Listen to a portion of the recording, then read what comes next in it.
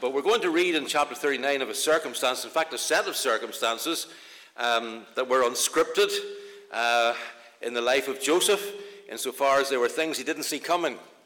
In a nutshell, Genesis chapter 39 is a rags to riches, back to rags kind of story. At the beginning of the chapter, Joseph's a slave in a foreign culture. Then God prospers him and he rises to the top of the house of Potiphar. The life that he was living was as good as a slave could be expected to be. But Potiphar's wife tried to seduce him. And when he refused her demands, she falsely accused him. And he ends up at the end of the chapter in a prison dungeon, seemingly worse off than when the chapter started. Now, before we read this scriptural account, let me share with you how Joseph's unscripted circumstances, unforeseen circumstances, are similar to the process for making my favorite donuts. I love donuts. And there's a donut that I've learned to love when I lived in Canada and North America called Krispy Kremes. Krispy Kremes. Oh, man, they're to die for. Now, years ago, there was only one kind of donut. And up north, we used to call them gravy rings. Do you remember that? Gravy rings? Anyone remember that? Yeah. And it was tough and it was bulky, but then of course through the years all sorts of donut shops have come up and all sorts of donuts, and Krispy Kremes are the creme de la creme, really. They're beautiful. You know the way a McDonald's meal never satisfies you when you've had it? Well, Krispy Kremes are the same. One donut's not enough. You need to have more. And I discovered as I was preparing this during the week that there's a Krispy Kreme donut shop of all places in Blanchardstown. The only one in Ireland. It was opened in September last year, and began thinking I need to make a special visit down to Blanchardstown. I have a free pass, given the age that I am, for the bus and the train, so I can take the train down there and get the bus and go to Krispy Kreme. And they have a drive-through even. In fact, they had to shut the drive-through down when it first opened. I was reading some news reports because the long queues of traffic was annoying the neighbours. But Krispy Kreme donuts, well, the process for making Krispy Kreme donuts is quite remarkable. First, the little balls of special dough are shot through with a hole. And then the flat pastry donuts are forced to spend time in the proof box, it's called, that allows the flat dough to rise. And then they're dropped into boiling oil to be cooked thoroughly. In fact, in that store, you can see them being cooked. You can watch as you're queuing up to get them. Dropped into boiling oil to be cooked thoroughly. After which they make their way to the end of the production line, where they pass through a cascading wall of icing, hot icing. You can imagine what suffering and pain these poor little fellows have to go through only to be consumed by a ravenous beast like me. And yet it's the trials that these lumps of dough have to endure that make them into tasty Krispy Kreme donuts beloved by millions of people. Well, in Genesis 39, Joseph is going through an experience, a Krispy Kreme-like experience, if you like, of trials. He's dropped into a hole, sold by his brothers into slavery. He's going to have to deal with the incessant heat of a woman's temptation, and he's going to experience the cascading waterfall of false accusation and prison. And these, to anyone's estimation, are severe trials for anyone. And yet these are the very things that will develop Joseph and mature him more and more into the godly man that he became. And just as the donuts trials produce a product of great delight, at least to me, the trials that God allows in our own lives bring about in us what delights him, a maturing of our character. And Joseph's unscripted life reminds me time and time again that in the midst of our trials and the ups and downs of life, God's invisible providential hand of grace and sovereignty is always present with us. So let's read in chapter 39 if you have it open, and if you don't have a Bible with you or an electronic version, just listen and I'll read you the story. Now, Joseph had been taken down to Egypt. Potiphar, an Egyptian, was one of Pharaoh's officials, the captain of the guard. Bought him from the Ishmaelites who had taken him there. The Lord was with Joseph, and he prospered, and he lived in the house of his Egyptian master. And when his master saw that the Lord was with him, and that the Lord gave him success in everything he did, Joseph found favor in his eyes, and he became his attendant. Potiphar put him in charge of his household, and he entrusted to his care everything he owned. From the time he put him in charge of his household and of all that he owned, the Lord blessed the household of the Egyptian because of Joseph. The blessing of the Lord was on everything Potiphar had, both in the house and in the field. So he left in Joseph's care everything he had, with Joseph in charge. He did not concern himself with anything except the food that he ate. Now Joseph was well built and handsome, and after a while his master's wife took notice of Joseph and said, "Come to bed with me." But he refused. "With me in charge," he told her, "my master does not concern himself with anything in the house. Everything he owns he has entrusted to my care. No one is greater in this house than I am. My master has withheld nothing from me except you, because you're his wife. How then could I do such a wicked thing and sin against God?" And though she spoke to Joseph day after day, he refused to go to bed with her or even be with her. But one day he went into the house to attend to his duties, and none of the household servants was inside, and she caught him by his cloak and said, "Come to bed with me." But he left his cloak in her hand and ran out of the house. And when she saw that he had left his cloak in her hand and had run out of the house, she called her household servants. "Look," she said to them, "the Hebrew has been brought to us to make sport of us. He came in here to sleep with me, but I screamed. And when he heard me scream for help, he left his cloak beside me and ran out of the house. And she kept his cloak beside her until his master came home. Then she told him this story, that the Hebrew slave you brought to us came to me to make sport of me, but as soon as I screamed for help, he left his cloak beside me and ran out of the house. And when his master heard the story, his wife told him, saying, 'This is how your slave treated me.' He burned with anger.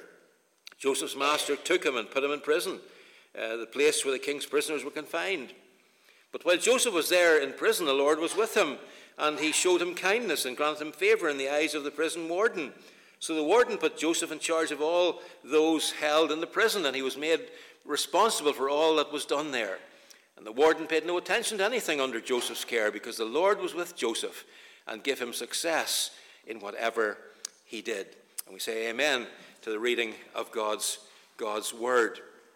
When we last really saw our hero, Joseph, if you want to call him that, he had been betrayed by his brothers, and he'd been sold to desert traders who took him to Egypt, and then they resold him to this man named Potiphar, head of Pharaoh's security. He was kind of a sort of chief of police sort of guy.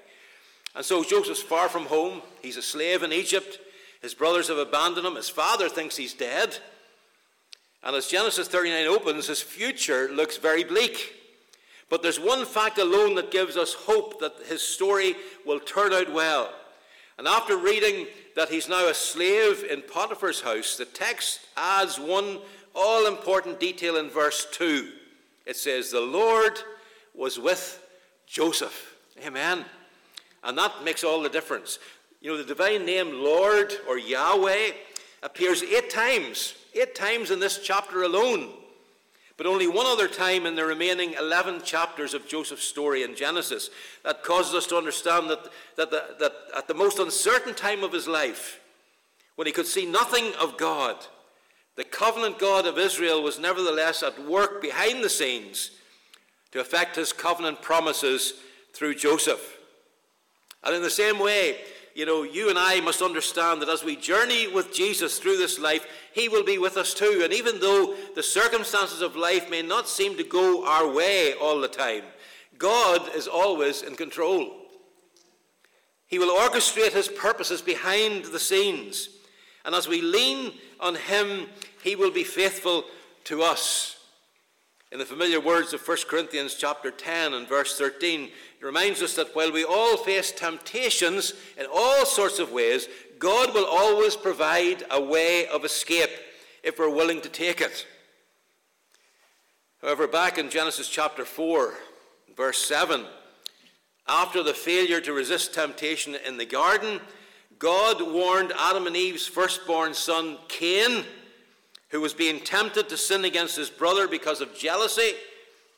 And God said, if you do what is right, will you not be accepted? But if you do not do what is right, listen, sin is crouching at your door. It desires to have you, but you must rule over it. And there's no better illustration of this truth than the example of Joseph here in Genesis chapter 39. It was not a coincidence that Joseph ended up in Potiphar's home. Unbeknownst to Joseph, God had sent him to Potiphar's house to prepare him for the important task which would eventually lay ahead. That of him eventually serving as the second highest official in the whole land of Egypt. But for that to happen, Joseph had to learn the language and the culture and the business and the politics even of Egypt. In verse 3, something profound takes place. Moses, the author of the first 5 books of the Bible, but Moses writes here in verse 3, "And when his master saw that the Lord was with him," that is with Joseph, "and that the Lord gave him success in everything he did." You know, we have to be careful not to read over that too quickly. God's blessing on Joseph was not ordinary success, it was extraordinary. It was unexpected, because even Potiphar had to admit that the Lord was with Joseph and was causing him to do so well. Imagine how strong Joseph's testimony had to be for Potiphar to recognize and admire Joseph's character and to attribute it to God rather than to Joseph himself. Potiphar had many slaves. He was a busy man, but he was a pagan. He was an unbeliever.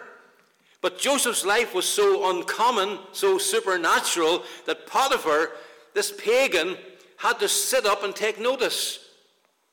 Now, he was no dummy. And so he puts Joseph in complete charge of his large and wealthy estate. And then in verses 4 and 5, notice what happens when Joseph takes over. What does it say there in verses 4 and 5? It says, Joseph found favor in his eyes, became his attendant, and Potiphar put him in charge of the household, and he entrusted him to care for everything he owned. And from this time he put him in charge of his household and all that he owned. The Lord blessed the household of the Egyptian because of Joseph. The blessing of the Lord was on everything that Potiphar had, both in the house and in the field. What an amazing thing.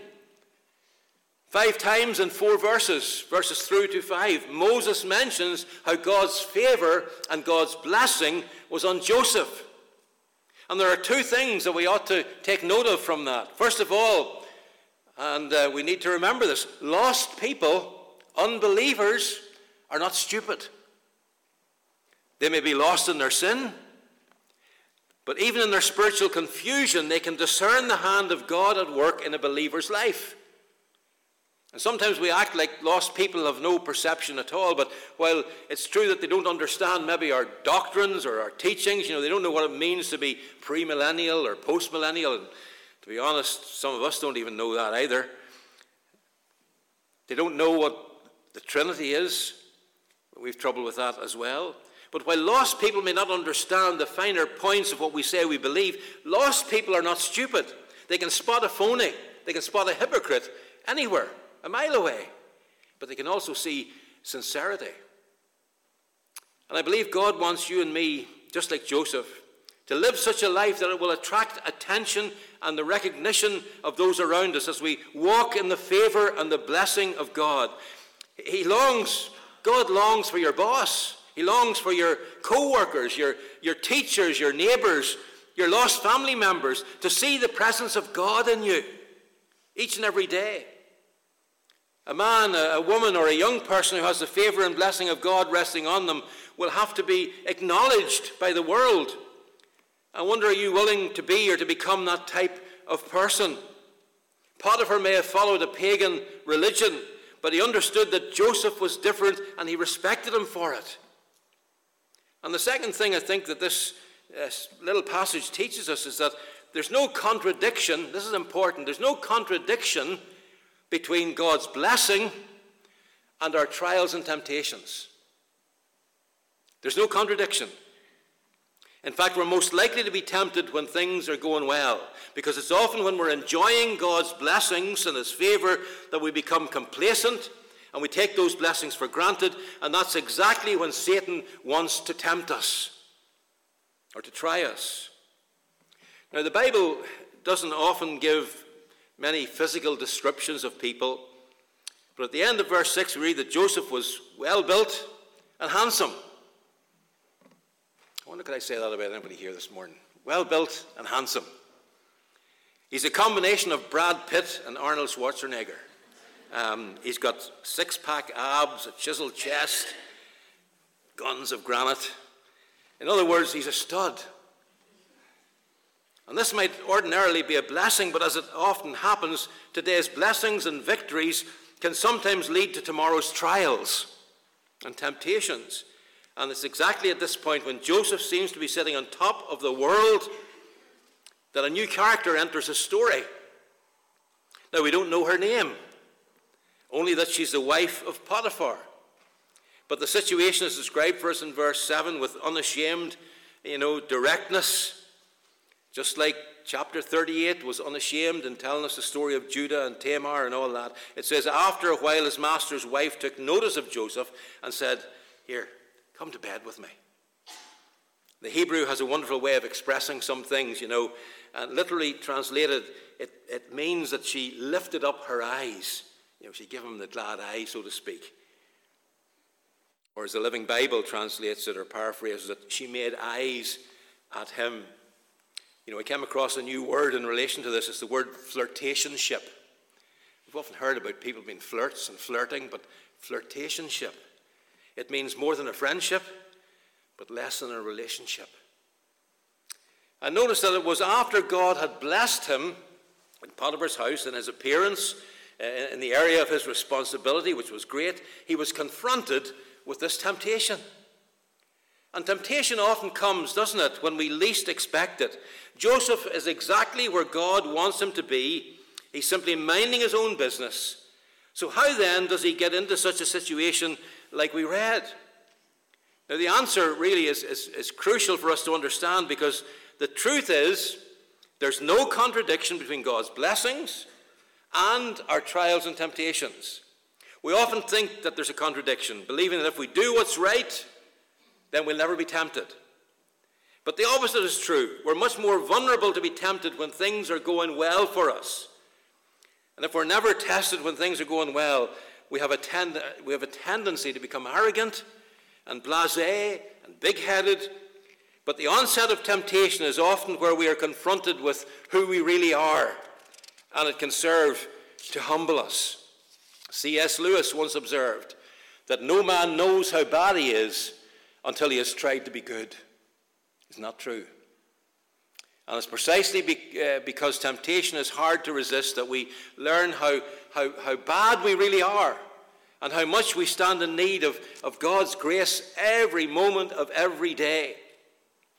Temptation is not new in any sense, of course. It's the same for us as it was for Adam and Eve in the Garden of Eden, and as it was for Jesus himself in the wilderness.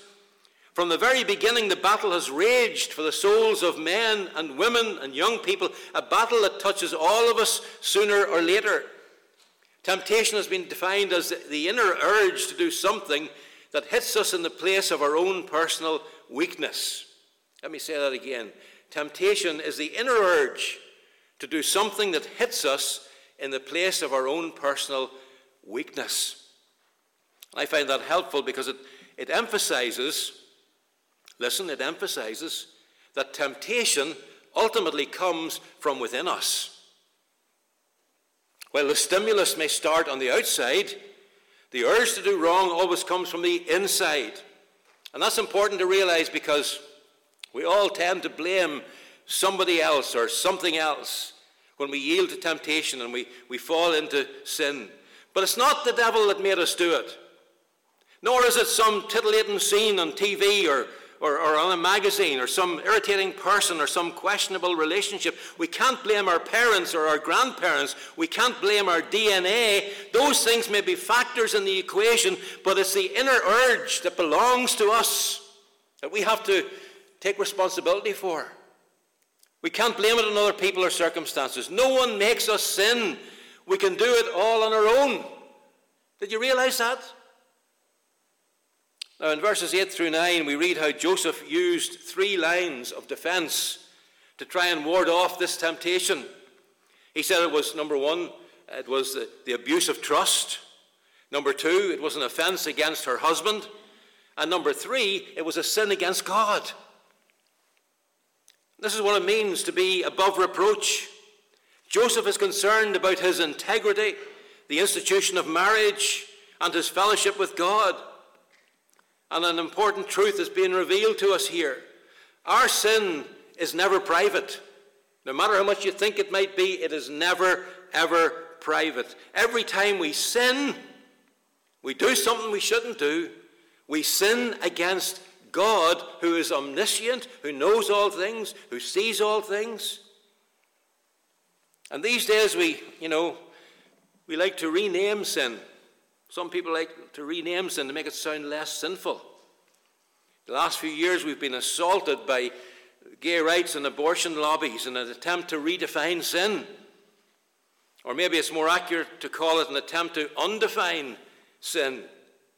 And as Christians today, we're under great pressure to compromise our convictions, or if not to compromise, at least to shut up and be quiet. That's what the world tells us when we try to speak out against sin. You don't need me to remind you that in May 2015 and then in May 2018, successive referendums here in Ireland changed the constitution of the Irish Republic to allow for both gay marriage and abortion rights.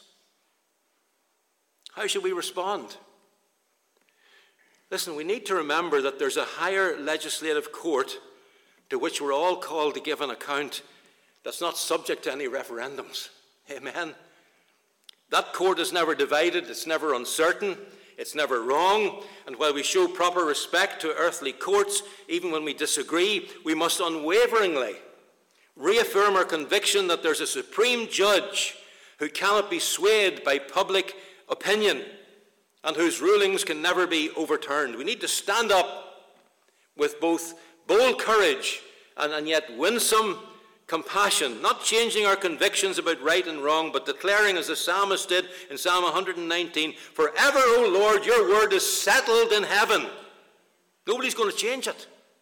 God's not going to change it. And in times like these, we need an infusion, if you like, of the Joseph spirit, so that we'll be able to do what he did, calling Bible things by Bible names. Listen, adultery is still sin because God says it is. And by renaming it an affair or a fling or a one-night stand doesn't change its character any more than calling rat poison food turns it into something that's palatable and good for you. Now, if you haven't realized it before now, temptation will always be there in one form or another. It never takes a day off. In fact, temptation is like a telemarketer. It comes to us when it's least convenient. It comes back again and again. It keeps pushing even after you say no, and it makes what it's selling sound great, but there's always a catch. The temptation of Joseph parallels really the test of Adam and Eve in the garden. They had free use of everything in the garden, save the fruit of one tree. And Joseph had access to anything of Potiphar's except his wife. But while the forbidden fruit just hung there, tempting Adam and Eve, Potiphar's wife actively pursued Joseph, it says, day after day. And he showed great resolve. But you know, Potiphar's wife wasn't taking no for an answer, apparently. And she likely had all kinds of one-liners in her repertoire. You know, Potiphar's gone for the day. No one will ever know. Just this once. Potiphar hasn't been a very good husband. I deserve some happiness, don't I? Just come close. Come close and hold me. Won't go any further. We won't be hurting anyone. Oh, I'm sure she had all those one-liners. She was a woman who was unaccustomed to hearing the word no. It's not going to happen. And despite his flat refusal, she continued to seduce him day after day until finally she made her move. And she grabbed him, pulled him down with her. And now it's a moment of truth, the moment for truth to arise. In his humanity, maybe for a split second, I can imagine Joseph may have paused to consider his alternatives. Remember, Joseph, we said it before, came from a dysfunctional family, didn't he? He was hated, betrayed by his brothers, sold into slavery. His brothers Reuben and Judah were immoral. He was a young man with his hormones in full force. He was away from home in an Egyptian culture that was filled with sexual immorality. He could have been tempted to submit to her and say, well, you know, she made me do it. Or to go along with with it because no one might ever find out. Or he could say, well, why don't we sit down and talk about it like mature adults? And when she said, why don't you stay and lie with me? He said, I'd love to, but I've got to run. And that's exactly what he did, leaving her holding his coat while he ran the other way. You see, Joseph opted for being naked rather than being naughty. And so he took off like, the road runner in the cartoons. He just went and streaked away. You see, Joseph knew that he belonged to God, first and foremost. And when a person knows that they belong to God, it should help us to make the decisions that we come across in life that are sometimes hard. It should make them a little bit easier. Joseph had long since made up his mind who he was, and more importantly, whose he was. And so he was spiritually prepared when Satan came against him in this way and tried to destroy his testimony. And listen, if you're not in regular relationship with God, praying, reading his word, worshiping him, when temptation hits, as it will, it'll be too late to pray about it when Potiphar's wife is playing kissy-kissy in your face. If you know and profess to belong to God, when temptation comes, you've got to move fast. There's a time to talk and there's a time to stop talking. There's a time to stay and there's a time to go. There's a time to walk, a time to run away. Or as Kenny Rogers famously sang, the song, you've got to know when to hold them, know when to fold them, know when to walk away, and know when to run. And although these principles for dealing with strong temptation apply to anyone and to every temptation, and before I finish by saying a few things about the unfairness of what happened next to Joseph, I want to say a few things to every man here this morning, especially young men who are here this morning, because sexual sin is a very specific tactic of the devil that he uses against men. Now, there's a men's breakfast coming up that you need to book off. I think is it the last Saturday in the month? Something like that, but we'll get the date for you. You need to be in fellowship with other men. Don't neglect that. But we live in a culture today that's obsessed with sex. And while sexual immorality is nothing new, it used to be hidden and generally viewed as wrong by our culture, but now it's blatant and shrugged off as no big deal. I recently read that there's 19.5 million unique visitors per month to the top 5 paying for porn websites. And that jumps up to 98.5 million unique visitors per month to the top 5 free porn websites. It used to be that to view pornography, you had to take a lot of trouble and risk the embarrassment of being seen, to go into a pornographic bookstore. But now anyone with a web connection can view it in the privacy of their own home. And when you hear of statistics like that, you begin to wonder, is it possible to be morally pure in our polluted world? And thankfully, the story of Joseph here in Genesis 39 and in Psalm 119 says, yes, it is. And if Joseph, a young man reared in a society as morally corrupt as ours, who had no Bible, he had no church, not much parenting training, he was alone in a foreign culture, if he could resist the repeated direct propositions of his master's wife, then any man can be morally pure in a polluted world. There's no excuse. But it's not going to happen by accident, because you don't win wars without knowing your weak areas, knowing your enemy's tactics, and being self-controlled and willing to pay the price. Sexual temptation, listen, it's never just physical. There's always an emotional component which is usually misplaced. God designed marriage and sex within marriage to meet our needs. So if we try to meet our needs through sex outside of marriage, whether it's pornography or other sexual relationships, we may have immediate pleasure, but it will invariably be followed by long-term guilt and pain, and we'll end up enslaved to sin. So if you're married, if you're a married man here this morning, don't let emotional drift set in. You can prevent temptation by cultivating and maintaining a close relationship with your spouse. Make sure you do that. If you're single, Pray for a spouse. Talked about this before. And use what may be lonely times for yourself to deepen your intimacy with God while maintaining your commitment to moral purity. Joseph's resistance wasn't accidental. I believe he had made a previous commitment to moral purity and integrity in all of life. He knew that obedience and purity give glory to God in a way that disobedience and immorality can't. He was a man of integrity in all areas of his life. He could be trusted with all of Potiphar's business, but if he'd been cheating in business matters, it would have been easier to cheat on Potiphar's wife. But he was full of integrity across every area of his life. Listen, you've got to decide up front that you want to be a morally pure man or woman of God. And it begins by confronting lustful, wandering thoughts. Pastor Chuck Swindoll said it best: adultery occurs in the head long before it occurs in the bed. No one ever commits sexual sin who didn't first entertain it in his mind, because there's no such thing as a godly man going from moral purity and a close walk with Christ to sexual sin in a sudden blowout. It's always a slow fade towards it. And it always begins with entertaining lustful, wandering thoughts. And it's easy to rationalize sin because in the same circumstances with our sinful, depraved hearts, we can construct arguments either in favor of obedience to God or against it. If Joseph had simply focused on his own needs, he could have built a case for yielding to Potiphar's wife. But Joseph lived in an awareness of God's presence and a realization of his own responsibilities. All sin is done in God's sight and is primarily against him.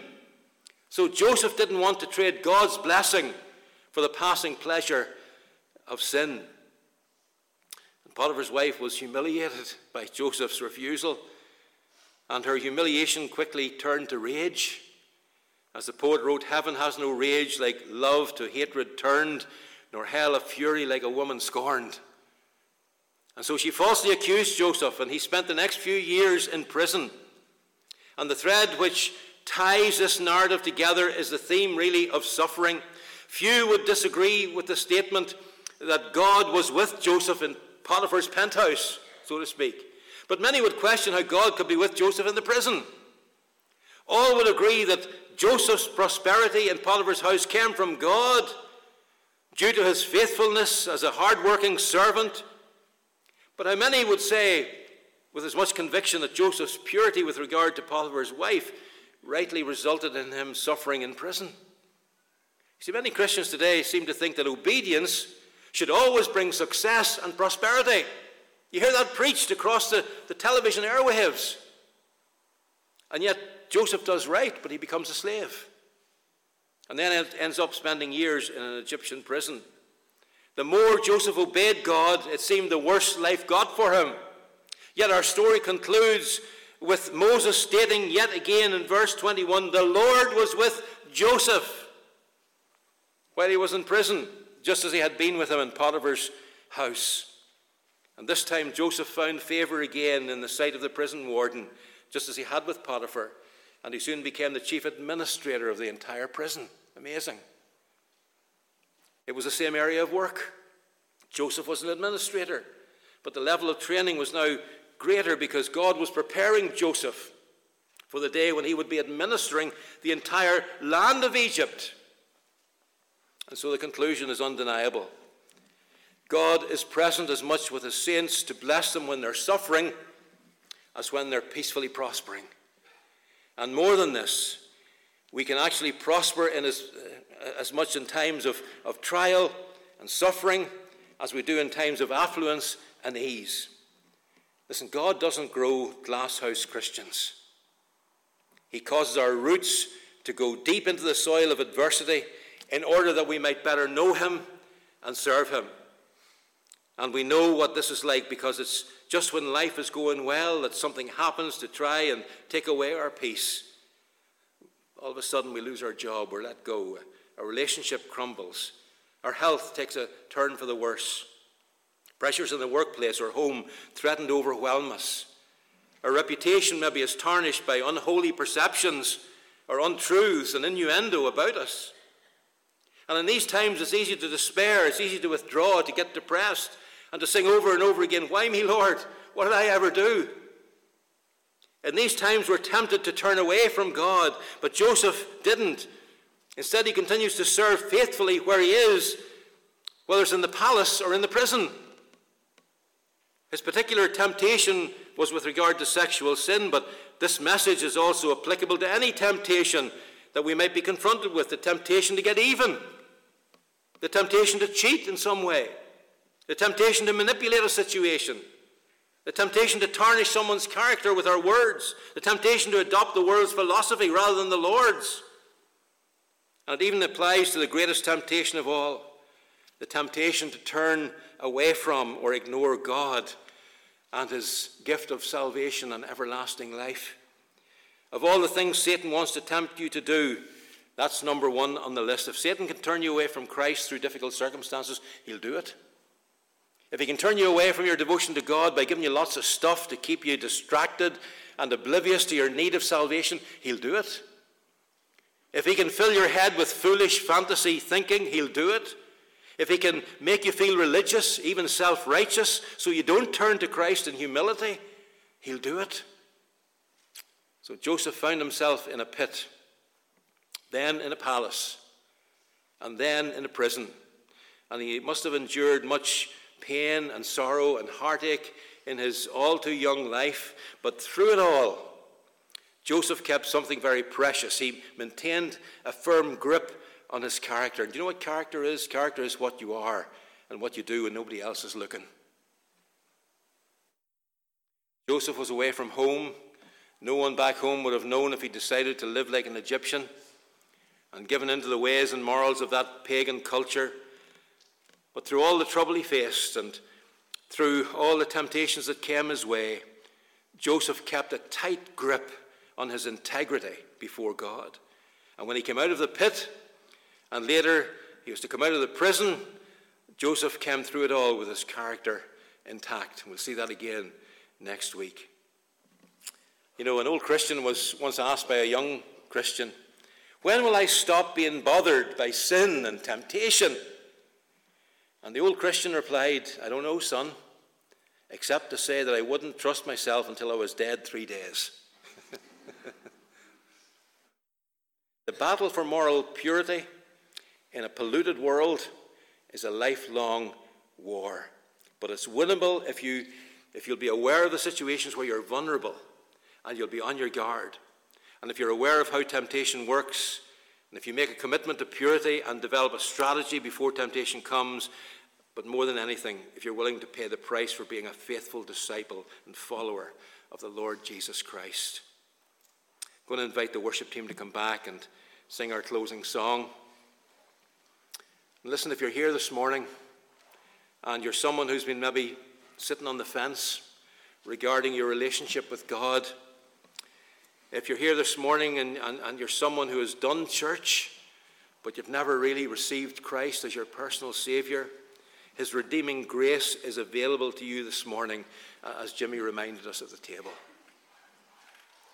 Others of you here this morning may feel a little bit defiled or ensnared by one sin or another. It may not be sexual sin, it may be something else. Other temptations that you realize you've been susceptible to in word, in thought, in deed. Well, Christ can forgive and give you victory as well this morning. Amen. If you turn to him in confession and repentance. There is no one beyond the grip of God's grace. There is no sin beyond the power of God's forgiveness.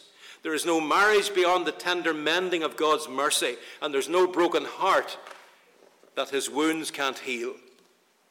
And to every sinner who comes to him, he says what he said to the woman caught in adultery, "Neither do I condemn you, but go and sin no more."